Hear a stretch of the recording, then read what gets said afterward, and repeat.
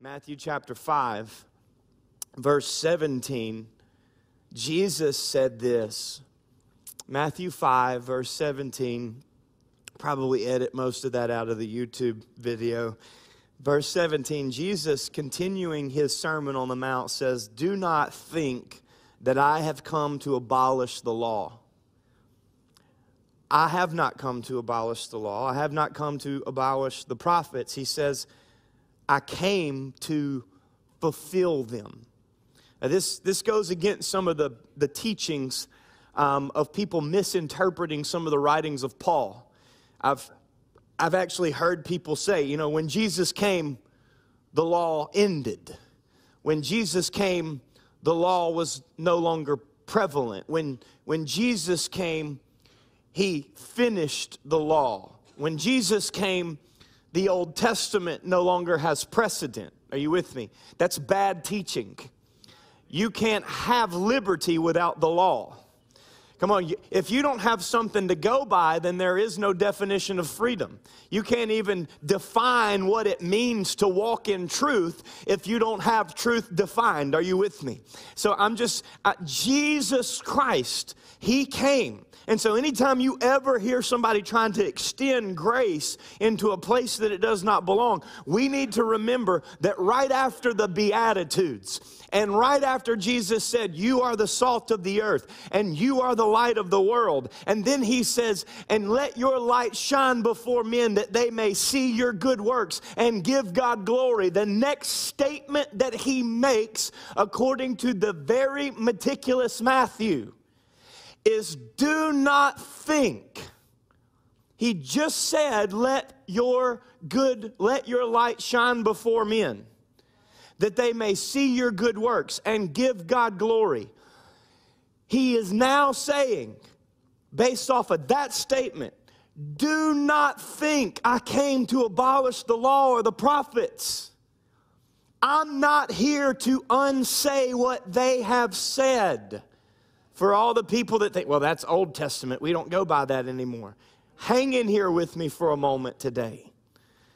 Jesus said, I have not come to abolish them, but to fulfill them. Verse 18, for truly I say to you, until heaven and earth pass away. It's still here, y'all. Just a little slight illustration. It's still here as we know it. But until heaven and earth pass away, not an iota. Come on, go Bulldogs. What do you say right there? You made it in the Bible. Come on. We knew Eunice was in there. That was Timothy's mama. But some of y'all didn't know iota was in there too. Hey, yeah, Eunice people thinking they better. Iota's in there too. And he said, iota ain't passing away. Come on, somebody else. All right, anyways, if you're not from here and you're watching iota, you Google it. All right, iota. Not one, not an iota. That's actually a Greek word that means like not one cross, not one smudge, not one stripe. Okay, remember the Hebrew, the Aramaic, and the Greek, a much more technical language than English, even to write out. You ever seen a Hebrew or Aramaic or Greek letter written? There's much more to it than just, He's saying, listen, there's not one brush stroke of the divine pen, not an iota, not a dot, that will pass from the law until all is accomplished. Watch this, verse 19. Therefore, whoever relaxes one of the least of these commandments. This is not meant to make you religious. Because if Jesus wanted to form another religion, then he could have just come down and expanded Judaism. And he would have come down, and instead of correcting the Pharisees, he would have complimented them. Because nobody was more religious than the scribes and the Pharisees of Judaism. This is not an either-or conversation. And we as the people of God need to stop getting stuck on one side just because we don't understand the other. Is anybody with me this morning?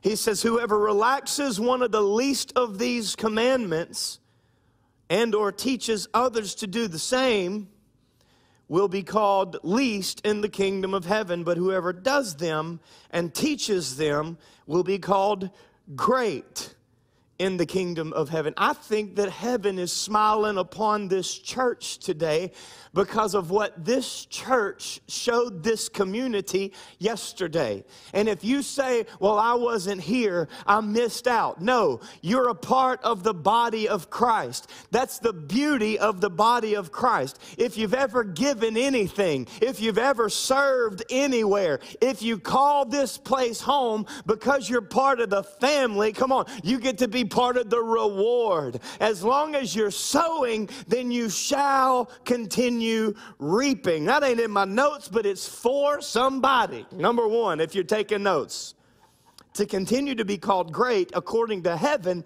and not to earth. Number one, don't take the bait.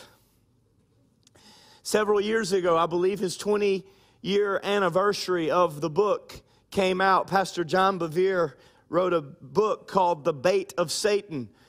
He discussed and defined overcoming offense.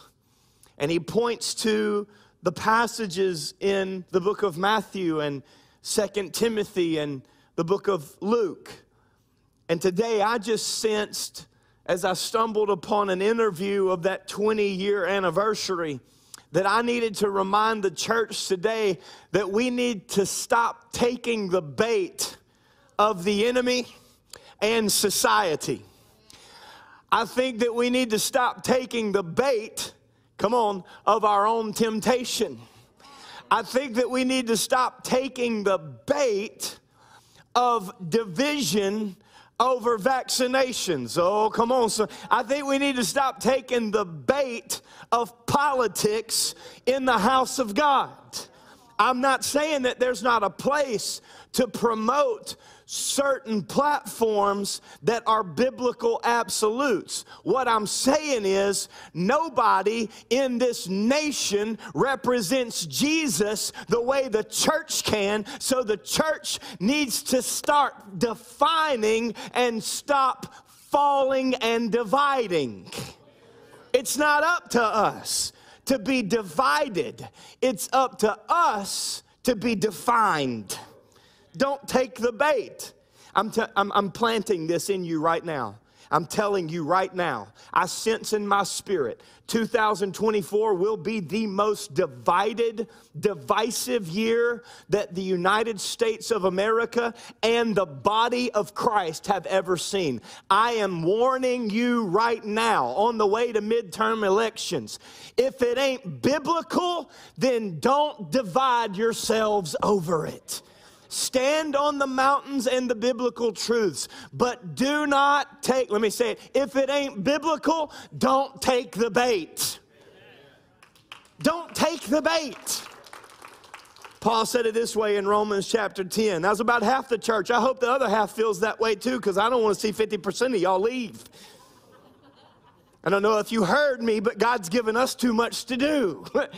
Romans chapter 10, verse 4, the Bible says in English Standard Version, Paul writing to the church of Rome, he says, Christ is the end of the law.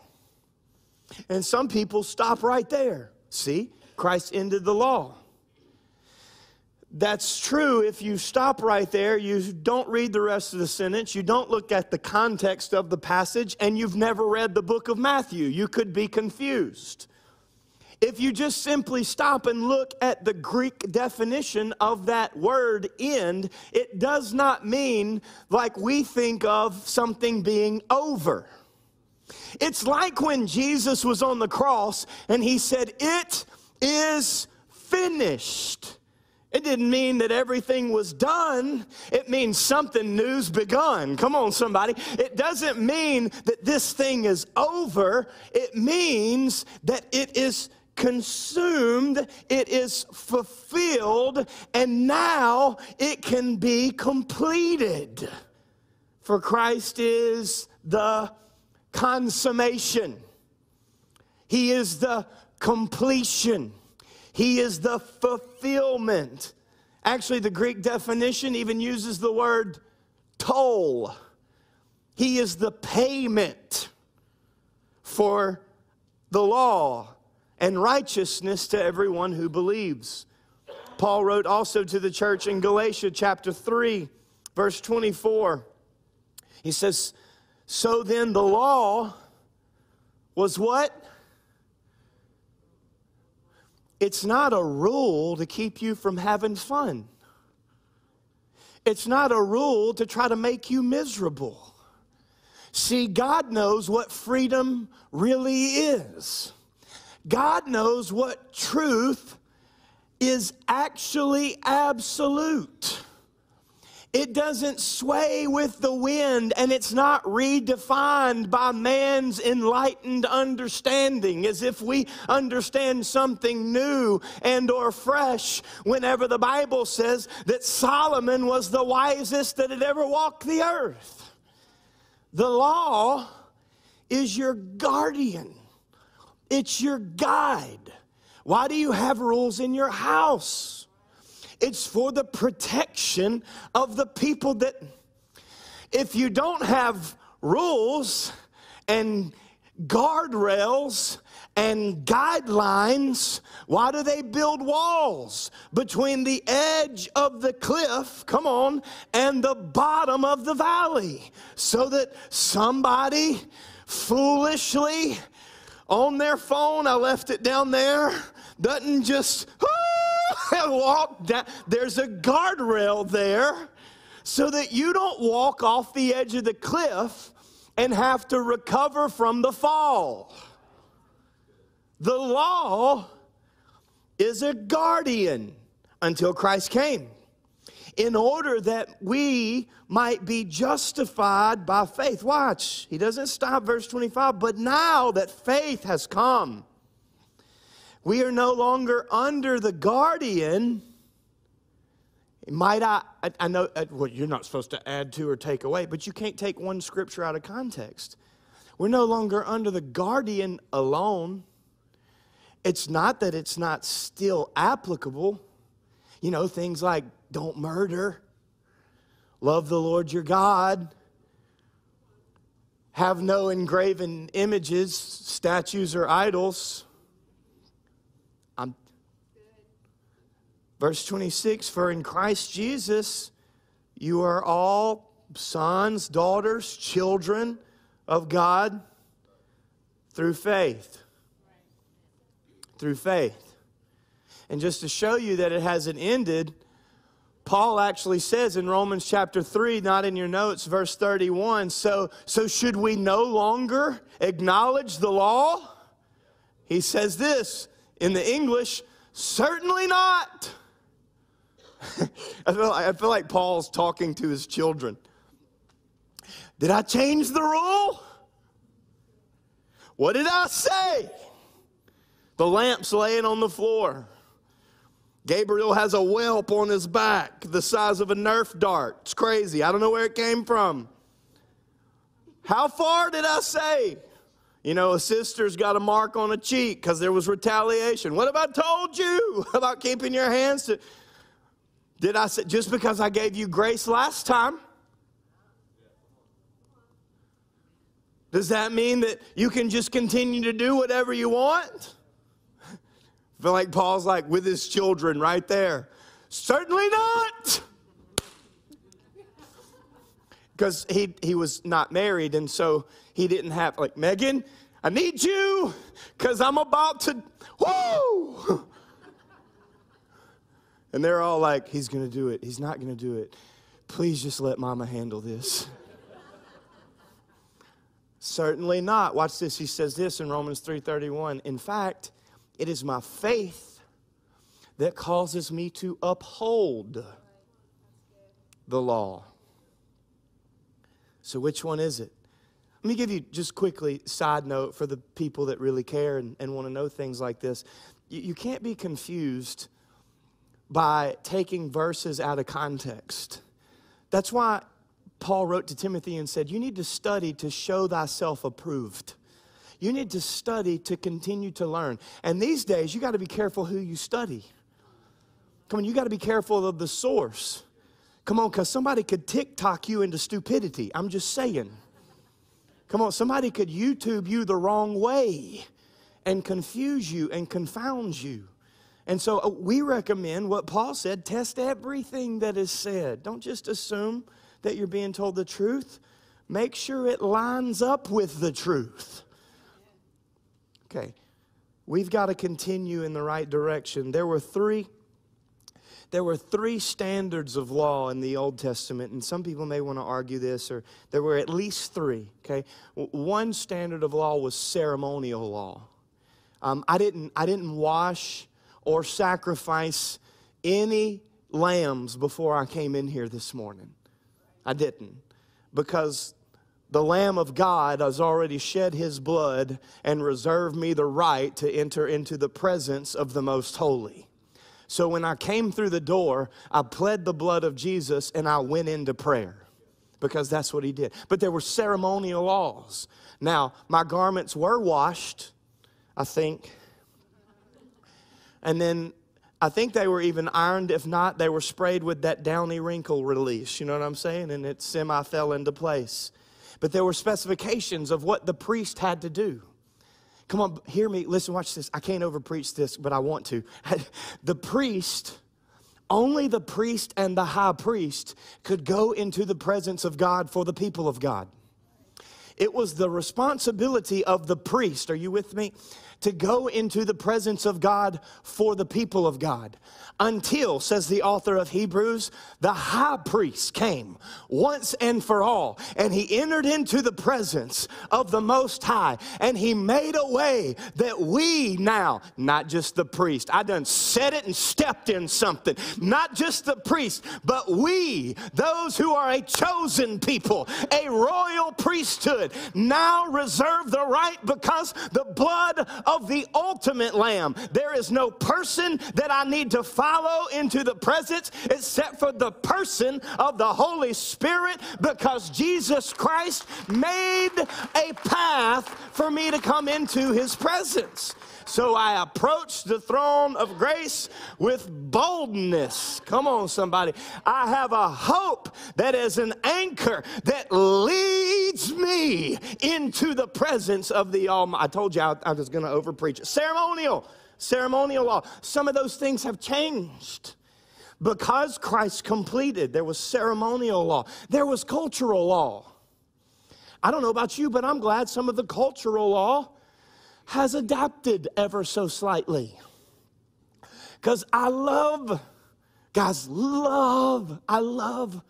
pork steaks. I love them. Come on, somebody.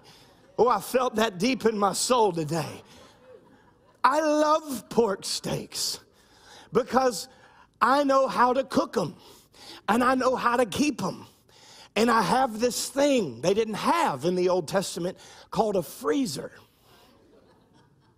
In the Old Testament, they didn't have a freezer, so they couldn't eat. Now, some of us need to return to some of those principles. Come on, we got backaches and knee aches because our knee weren't created to carry that much pork. I'm trying to help somebody today. There were cultural laws at the time. But let me tell you the thing that doesn't change. The moral law has not changed. So like it's still not good that you murder. It's still not good that you commit adultery. It's still just as prevalent today that one man be united in holy matrimony with one woman, and that is the biblical definition of, I ain't got time to preach all of it today. I'm just saying we have to be able to designate the differences in Scripture without trying to justify our sin. Could you type that? Because I need to say that again in another service. Jesus is about to, I took too long. I'm going to have to fast forward quick. I'm going to give you a lot of Scripture, and then I'm going to pray over you.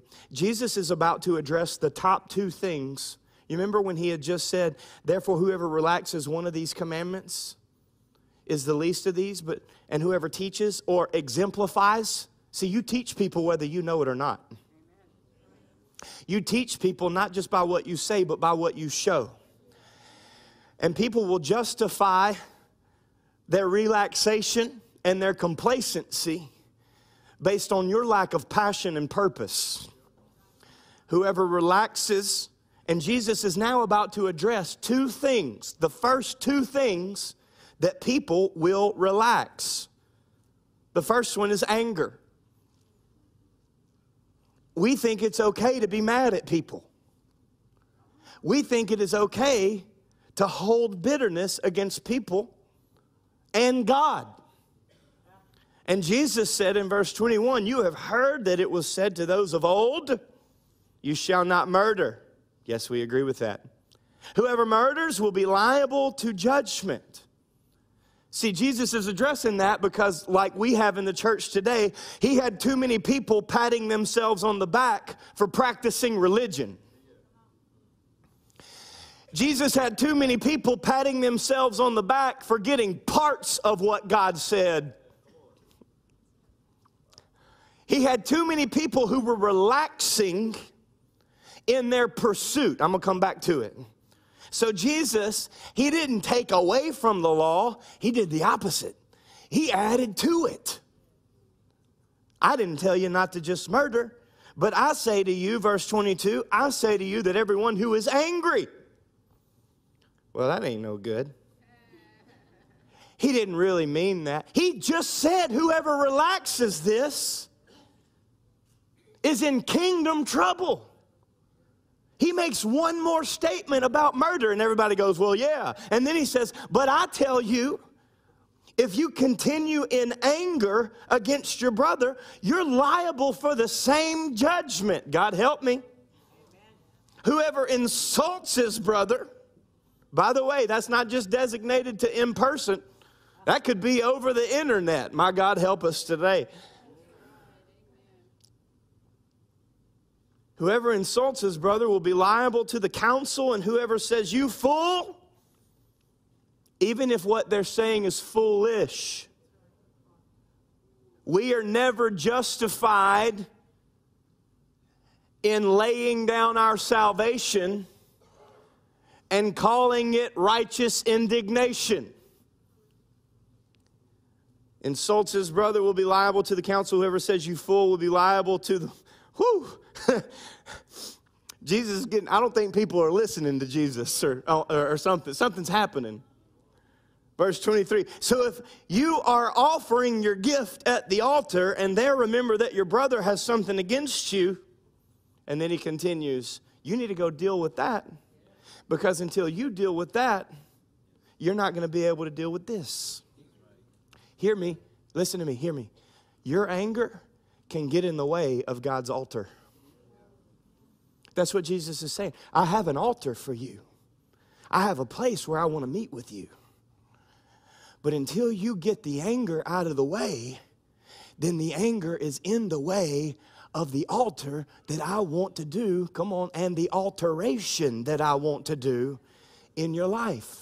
That's why John Bevere, quickly, he points to Luke chapter 17, and he says right there in verse 1 of Luke 17, reading the scriptures, Jesus said to the disciples, it is impossible that no offenses should come.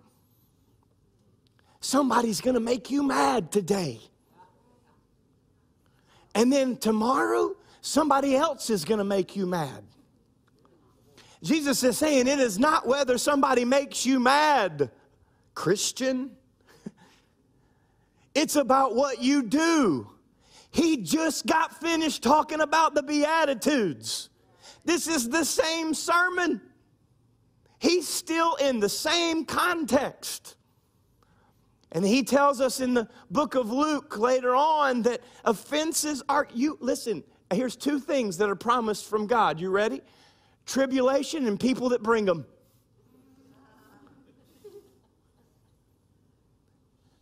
Offenses are going to come. It's going to happen to everybody. But woe to the person through whom they come. This word, offenses, it's the Greek word scandala. It's where we get the word scandalous. It is figuratively the idea, because Greek words come with pictures to the Greek. The picture that the Greek would perceive whenever Jesus used this word He spoke Aramaic, translated to Greek. The Greeks would have understood this to be like the bait stick hanging in the cage or the snare.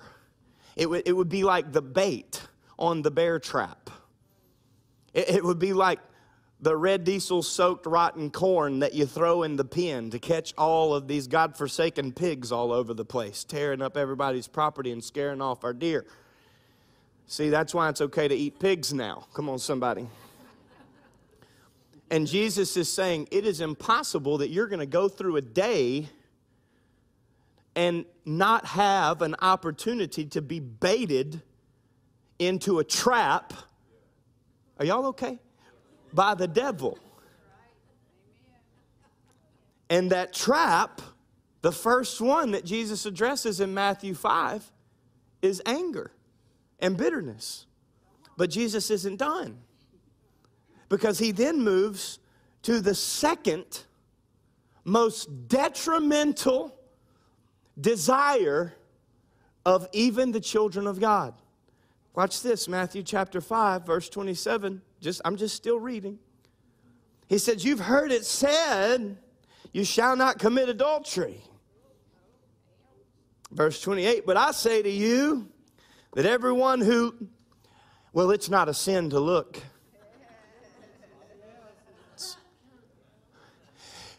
Don't relax.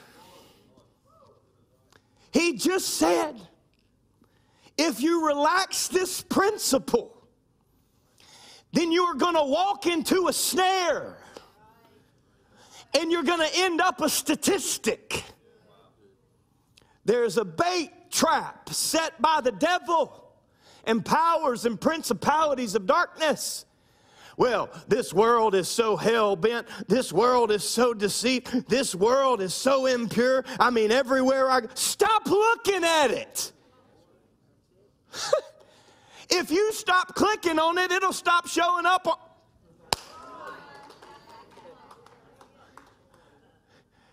It's reading your algorithms. Come on, somebody. Alexa told them what to advertise to you. I can't get no help today. I told you not even, you know who Alexa is. Everyone who looks at a woman, she talks back too much too, with lustful intent. Can we change this to a guy that won't talk? Anyways, all right, I'm sorry, I'm back. Anyone who looks at a woman with lustful intent has already committed adultery with her in his heart. Now, people have preached this, but you remove it from the context and you don't fully understand it. And you just sit around and tell people, stop, don't. And every time they accidentally do, they think they're in sin, then they become ashamed and they feel guilty. And so instead of overcoming it and pursuing righteousness, faith, hope, and love, they begin to fall and succumb to the temptation, and they beat themselves up, and ultimately they just give up altogether. And the devil has his way because they stumbled into the snare. They saw the bait stick. They meditated on the bait stick. They went to the bait stick. They took a bite, and now they're trapped. Verse 29, if your right eye causes you to sin, tear it out and throw it away. Listen, please don't come to church next week with eye patches. That is not. But he's saying it is better for you to lose one member than that you would lose your whole body and be thrown into hell. Now, he also goes on to say, if your right hand causes you to sin, cut it off. Because it would be better for you to lose your right hand than for your whole body to go into hell.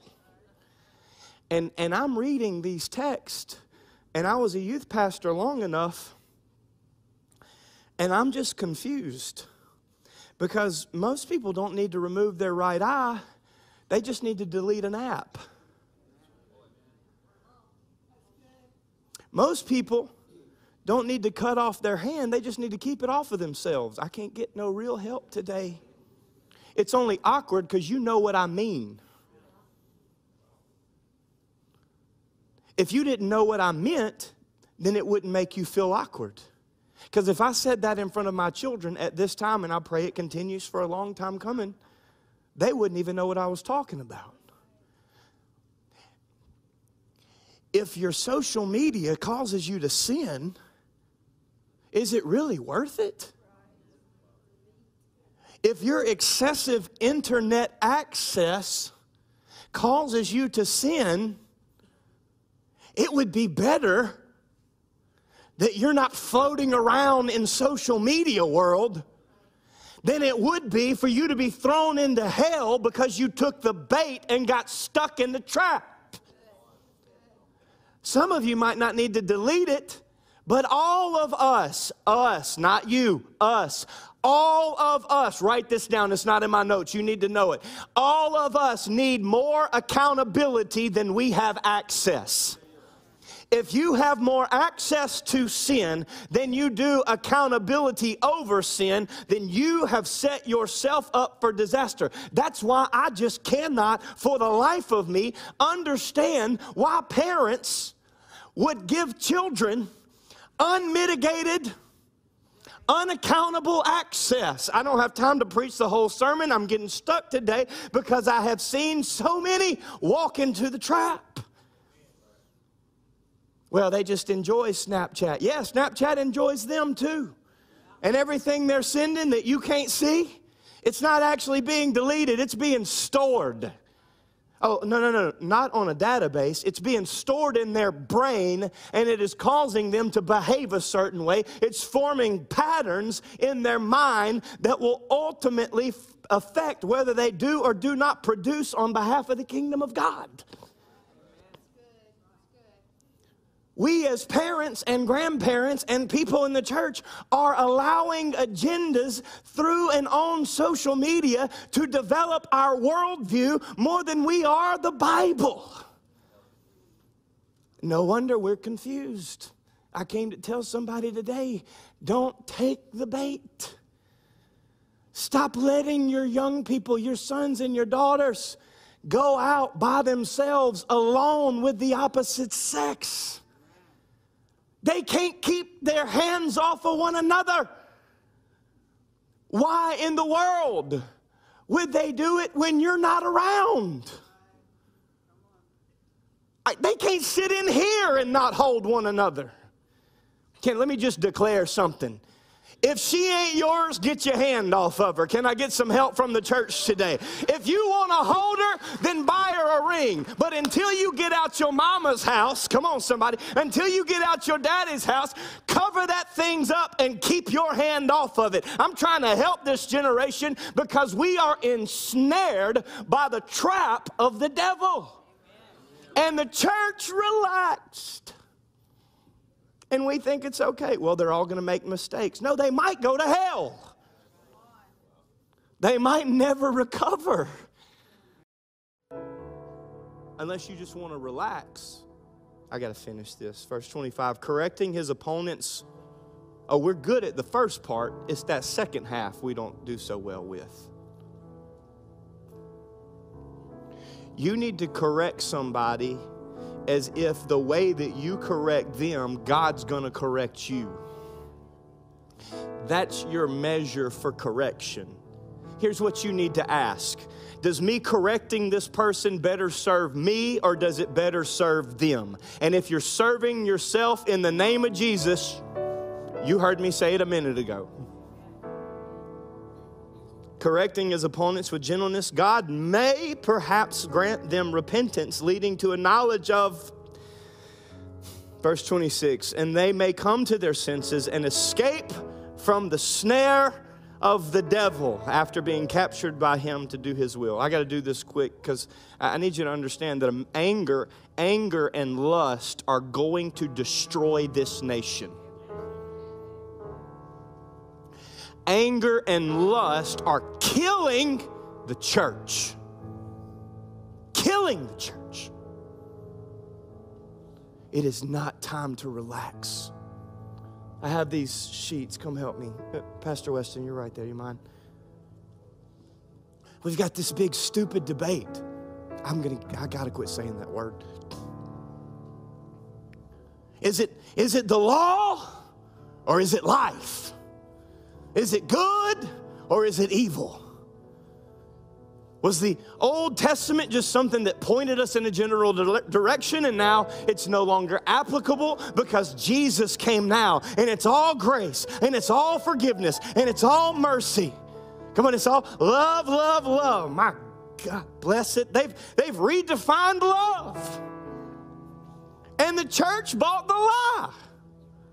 We still think that love has something to do with the way you feel about somebody. Love has nothing to do with the way that you feel.